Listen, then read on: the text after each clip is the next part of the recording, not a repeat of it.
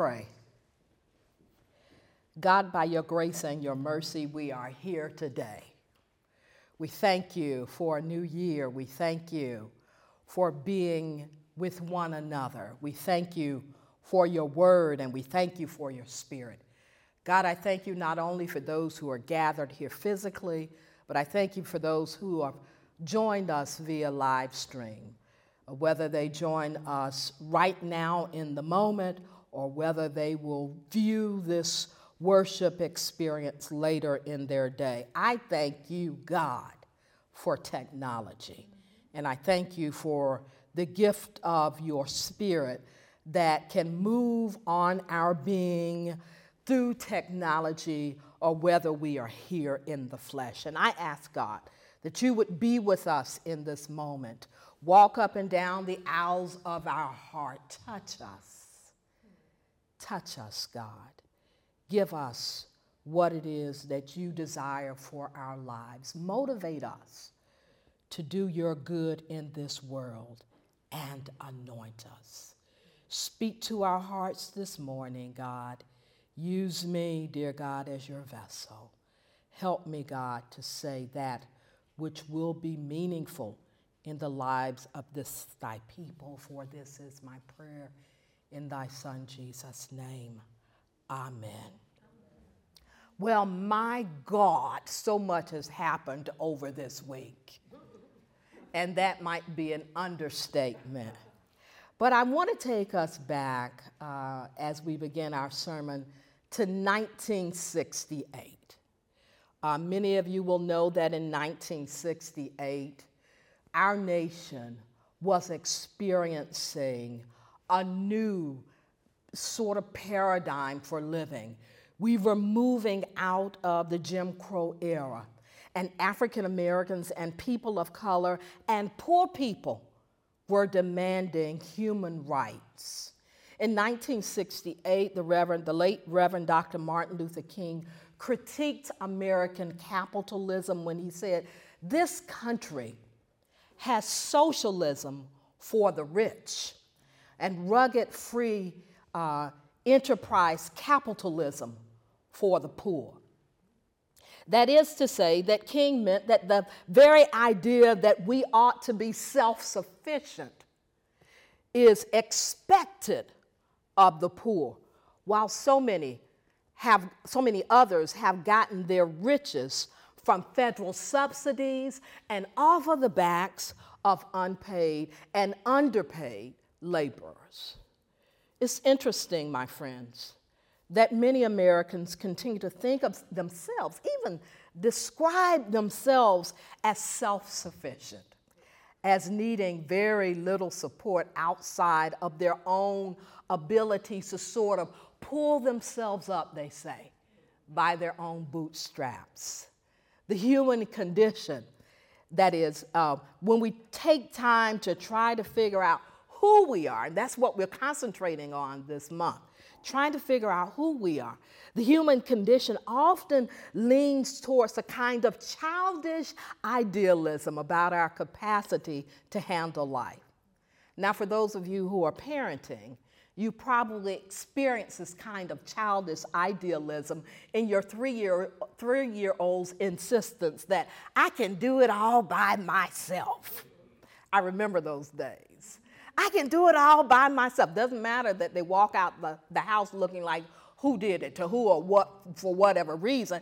They dressed themselves, and they were stubborn in that insistence about their capacity to do and to handle life on their own three-year-old's terms. And sometimes they did handle life on their own terms, even to the lament of their own parents. We have been brought into that crippling view of rugged individualism, a kind of arrogant, determined self-sufficiency. At least that was the case until COVID-19. The pandemic, for those who are paying attention, has exposed rugged idealism, individualism, as a lie from the pit of white supremacist ideology. when we were forced to shut down our nation, indeed our world, beginning in March 2020. And I remember the exact date that my office closed down, Friday, March the 13th, 2020. Many of us at that time looked around and we understood with deep clarity just how dependent we are on the gifts, on the skills, and the ministry of presence of others, of our friends, our colleagues, our family, and yes, also to those strangers in their capacity as essential workers. We really got familiar with the term essential workers and what great things essential workers do in our world and how they help us to make it from day to day. Some, during the early months of the pandemic, turned to social bubbles. Maybe some of you established social bubbles. These were small groups of friends and family members that you could depend upon to kind of stay isolated enough to avoid the virus. Cities, even here in Chicago, shut down entire streets that surrounded restaurants so that small groups could enjoy outside social gatherings because we experience a formidable truth. And that truth is that who we are as human beings is dependent on who we are in relationship with one another. Many of us learned during those days that taking care of ourselves meant taking care of one another and relying upon the skills and the gifts and the techniques of other folks. And still, there were others who could not and would not be convinced that the best course of action was not self-reliance, was not rugged individualism, was not the freedom to do as you will. They understood that their greatest gift was their capacity to say no to science, no to medical advice, no to the vaccine, and no to any laws that they felt violated their freedoms. For them, the highest gift was and is their individual freedoms, no matter the possible dangers of others, of their actions to other persons, and even to themselves. And so with that history in mind today, my friends, I've been really struggling with the scripture for today. The first thing that I've been wondering about is just how do I, as a preacher, how do we, as people of God, how do we convince the Church of Jesus Christ, with all of our individuality, with all of our diversity, with all of our freedoms, that the best way to serve Christ is not addressing the question about any individual gifts, as you hear in the text. It is not by an over-concern, my friends, that who we are as human beings is what we can do, or what lofty gifts we alone exhibit. As I look at the text for today, I am reminded that this matter of divine gifts has, for so long, been the issue that Christians have used to harm one another rather than bless one another. My gifts, what God has given me, what I can do, what I alone can do. And you know, I sort of get this because it's happening today. It's that, what I like to call that like button syndrome. We are bombarded with images, with videos, with postings of people who seem addicted to viral attention. My God, all the exhibition that goes on social media, you know. And all the telling of folks' business led one group to say, keep your business off Facebook. It's a whole business, you know. Adults, and adults use their children and pets. It's a whole thing, the very talented, the very gifted. And so looking at all of this, it's easy to start wondering, to start thinking things like, okay, well, why can't I sing like that? My God, if I could sing like some folk, I don't know that I would be a preacher today. You know? Or why can't I play like that? Why can't I play like John? Why can't I play like others? Why can't I play like Meg? Why can't I dance like that? What's that cuff dance that folk are doing? Why can't I do that cuff dance? You know, can I get that rhythm together? Why aren't my jokes funny like that? Why do my jokes just fall flat all the time? Why can't I? And why can't I cook like that? My God, if I could cook some of the things that I've watched people cook on social media. Why can't I do this? Or why can't I? Why didn't God gift me to do that? And just, what is the meaning of my life? When I look around and I look at the giftedness of so many folk, why am I here? What is the meaning of my life? What am I supposed to be doing in this world? When Paul, the Apostle Paul, friends, from Ephesus, penned his letter to the church in Corinth, he was writing to a church that had been blessed with diversity of gifts and manifestations of the Holy Spirit. He was writing to a group of people who had been anointed. The Holy Spirit had anointed them to do particular things, gifts of wisdom, gifts of knowledge, gifts of faith, gifts of healing, gifts of prophecy and discernment and speaking in tongues.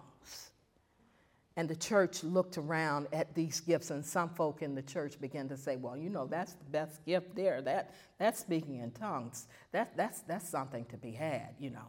Oh, that's a real neat gift right there. That healing, that's the one I want. You know, that's better than all the others. This is the body of Jesus Christ thinking this way.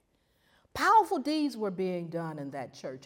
Yet, my friends, you will misread the text if you interpret these gifts as being owned, which is what we attempt to do, by any one human being, or being for the benefit of only one human being. If you read the text like that, you are misreading the text. For while the church was feuding among themselves about the gifts of the Spirit, while the people of the church were beginning to understand their worthiness, their sense of self-esteem based on an assumed hierarchy of gifts, the Apostle Paul steps in and puts pen to paper in order to make it plain that who we are in the eyes of God is not attached to what we do, my friends,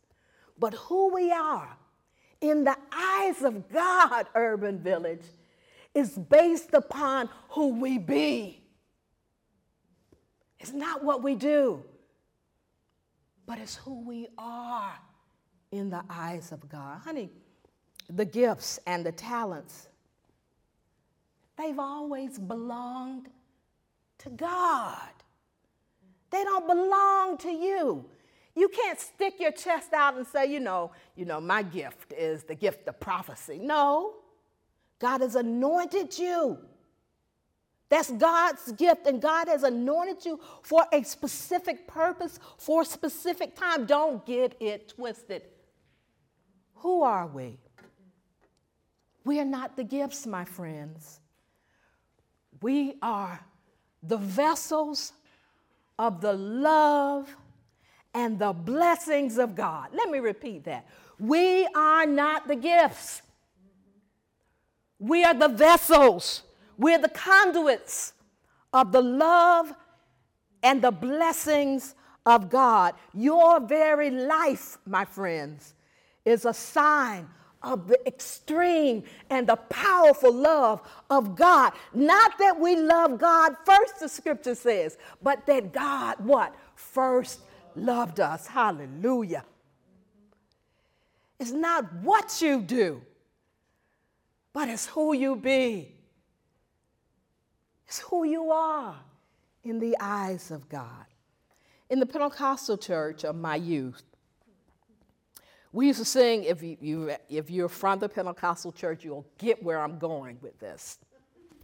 In the Pentecostal church of my youth, we used to sing a lot of congregational songs. And what I liked about congregational songs is that the lyrics were easy to catch on to. It was really very repetitive. And this one song in particular was a favorite of mine. And it was a favorite of mine because as a young person, I was still trying to figure out who I was in the world and what difference I could make in the church. And maybe some of you are like that even to this day. You're trying to figure out who you are and what difference you can make in the Church of Christ. And the singing of this song often occurred during testimony service. Now, testimony service was a whole thing, y'all. Testimony service in the Pentecostal church was a whole thing, and it was a long portion of church.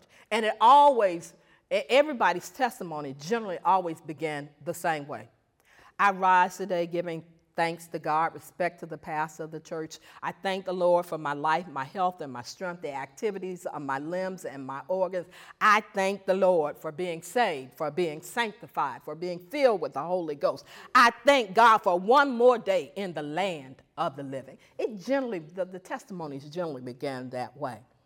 And occasionally someone would get up after that beginning or even before that, and they would begin a song that began like this. My body belongs to God. My body, and then the congregation would, as a congregational song is, would sing, belongs to God. My body belongs to God. My body belongs to God. My body belongs to God. And they would end it up, my whole body belongs to God. Then they would switch it up. My feet belong to God. My feet belong to God. My feet belong to God. My whole body belongs to God. And somewhere in there, they would switch it up to a phrase that you would hear a slight stutter. They would go something like this. My wallet belongs to God. You hear that stutter, you know, my wallet belongs to, and so they switch it up outside of who they were necessarily, but a kind of materialism. And they would go from my wallet to my house, to my car, and so forth and so on, until the point was clear for all to witness. And that point was this. Everything that we are, everything that we have, everything that we could ever hope for, everything that we could ever think that we could achieve on our own, guess what? It all belongs to God, my friends. Every bit of it belongs to God. It's not ours. It's not ours to boast about. It's not ours to be concerned about. It's not ours to fall out about. And contrary to popular interpretation of the lyrics of the song that was sung this morning, what God has for you is indeed for you. But it is for you to share with others. What God has for you, I hear people singing that, and they sing it very proudly. What God has for me, it is for me. Yes, my loves, it is for you, but it is not for you and you alone. It is for you to share with others. According to Paul, in the text that we read today, what God has for you is to be used for the common good. Every good gift of God comes from above and is endowed upon us through the Holy Spirit for one purpose. for the common good, for the edification of the church, for the ministry of Jesus Christ, for the common good, for the world in which we live. It's not for you to hoard to yourself. When the praise team gets up to sing, they realize that God has given them gifts, not just for them, but for you and for others. When Lenitra is working with the children, it's not just for her benefit or the benefit of the parents and the children, but for the communities that these children's lives will touch. Each of us receives God's gifts not for ourselves alone, but as vessels of Jesus Christ. This leads me to my last point. Let's be more open as we think about, who am I? Why am I here in this world? What is this that God is doing in my life? Then I encourage you, be more open to being used by God as a conduit of God's blessings, more so than questioning if God can use us, because let me just squash that right now. God can use you, and God is using you in ways that in ways that we sometimes seem to forget, because we're looking for the high things. We're looking for the lofty things. For some of you, God is using you as a gift of presence in the lives of lonely people. That's a gift, to be able to journey with people. For some of you, God is using you in a ministry of just being able to interpret what is going on in the world. For some of you, it's teaching. For some of you, it is in fact the gift of giving, the gift of healing, and all of these things. LV, when you walk, not just your singing, LV, but when you walk around the church with all that kind of joy, that's a gift. Your joy, hallelujah, touches somebody else. You don't know who will walk in the church who is down and out and depressed that day, and God uses you to lift somebody up. For some of you, it's the gift of hospitality. You write little notes through the week. How you doing? I've been missing you. I hope to see you soon. Or you're at the front of the church just greeting people when they come in, and you're directing them. These are precious gifts. These are amazing gifts. It's not just the gift of preaching. It's who you are, and it's how God is using you in the moment. There are no insignificant human beings, and there are no insignificant gifts. We are all somebody. We are all important. We are all treasured vessels in the eyes of God. And your specialness is not just for you as an individual, my friends. Your specialness is not just for this church. Your specialness, Hyde Park Woodlawn Urban Village Church, is not just for Sunday morning. I don't know how much more I can accent this point. But what you have, what God has blessed you, how God has gifted you, it's not just yours. Somebody is waiting for you to use your special gift. And it will likely be this day. Who are we? We're members of the body of Christ, vessels gifted by God, people who God loves and God desires to use. Not just for you, but for the common good. May it be so. May it be so. Amen. Right now, I want to give us an opportunity, both those who are live stream and those who are here. I want to give you an opportunity to sow into this ministry with your generous offering as I prepare the Eucharist for us today. I will talk just a little bit after the service about the generosity that builds this community and how you might use your gifts and your talents to help nurture and grow this community. Because how many of you believe in Urban Village? I believe this church has something to offer. And so I'm kind of like, I'm just blown away by the possibilities, and I'm going to keep working at it. So if you'll prepare your hearts and minds for the Eucharist, and at the same time, if you will also, if you've not already done so, please give in the offering.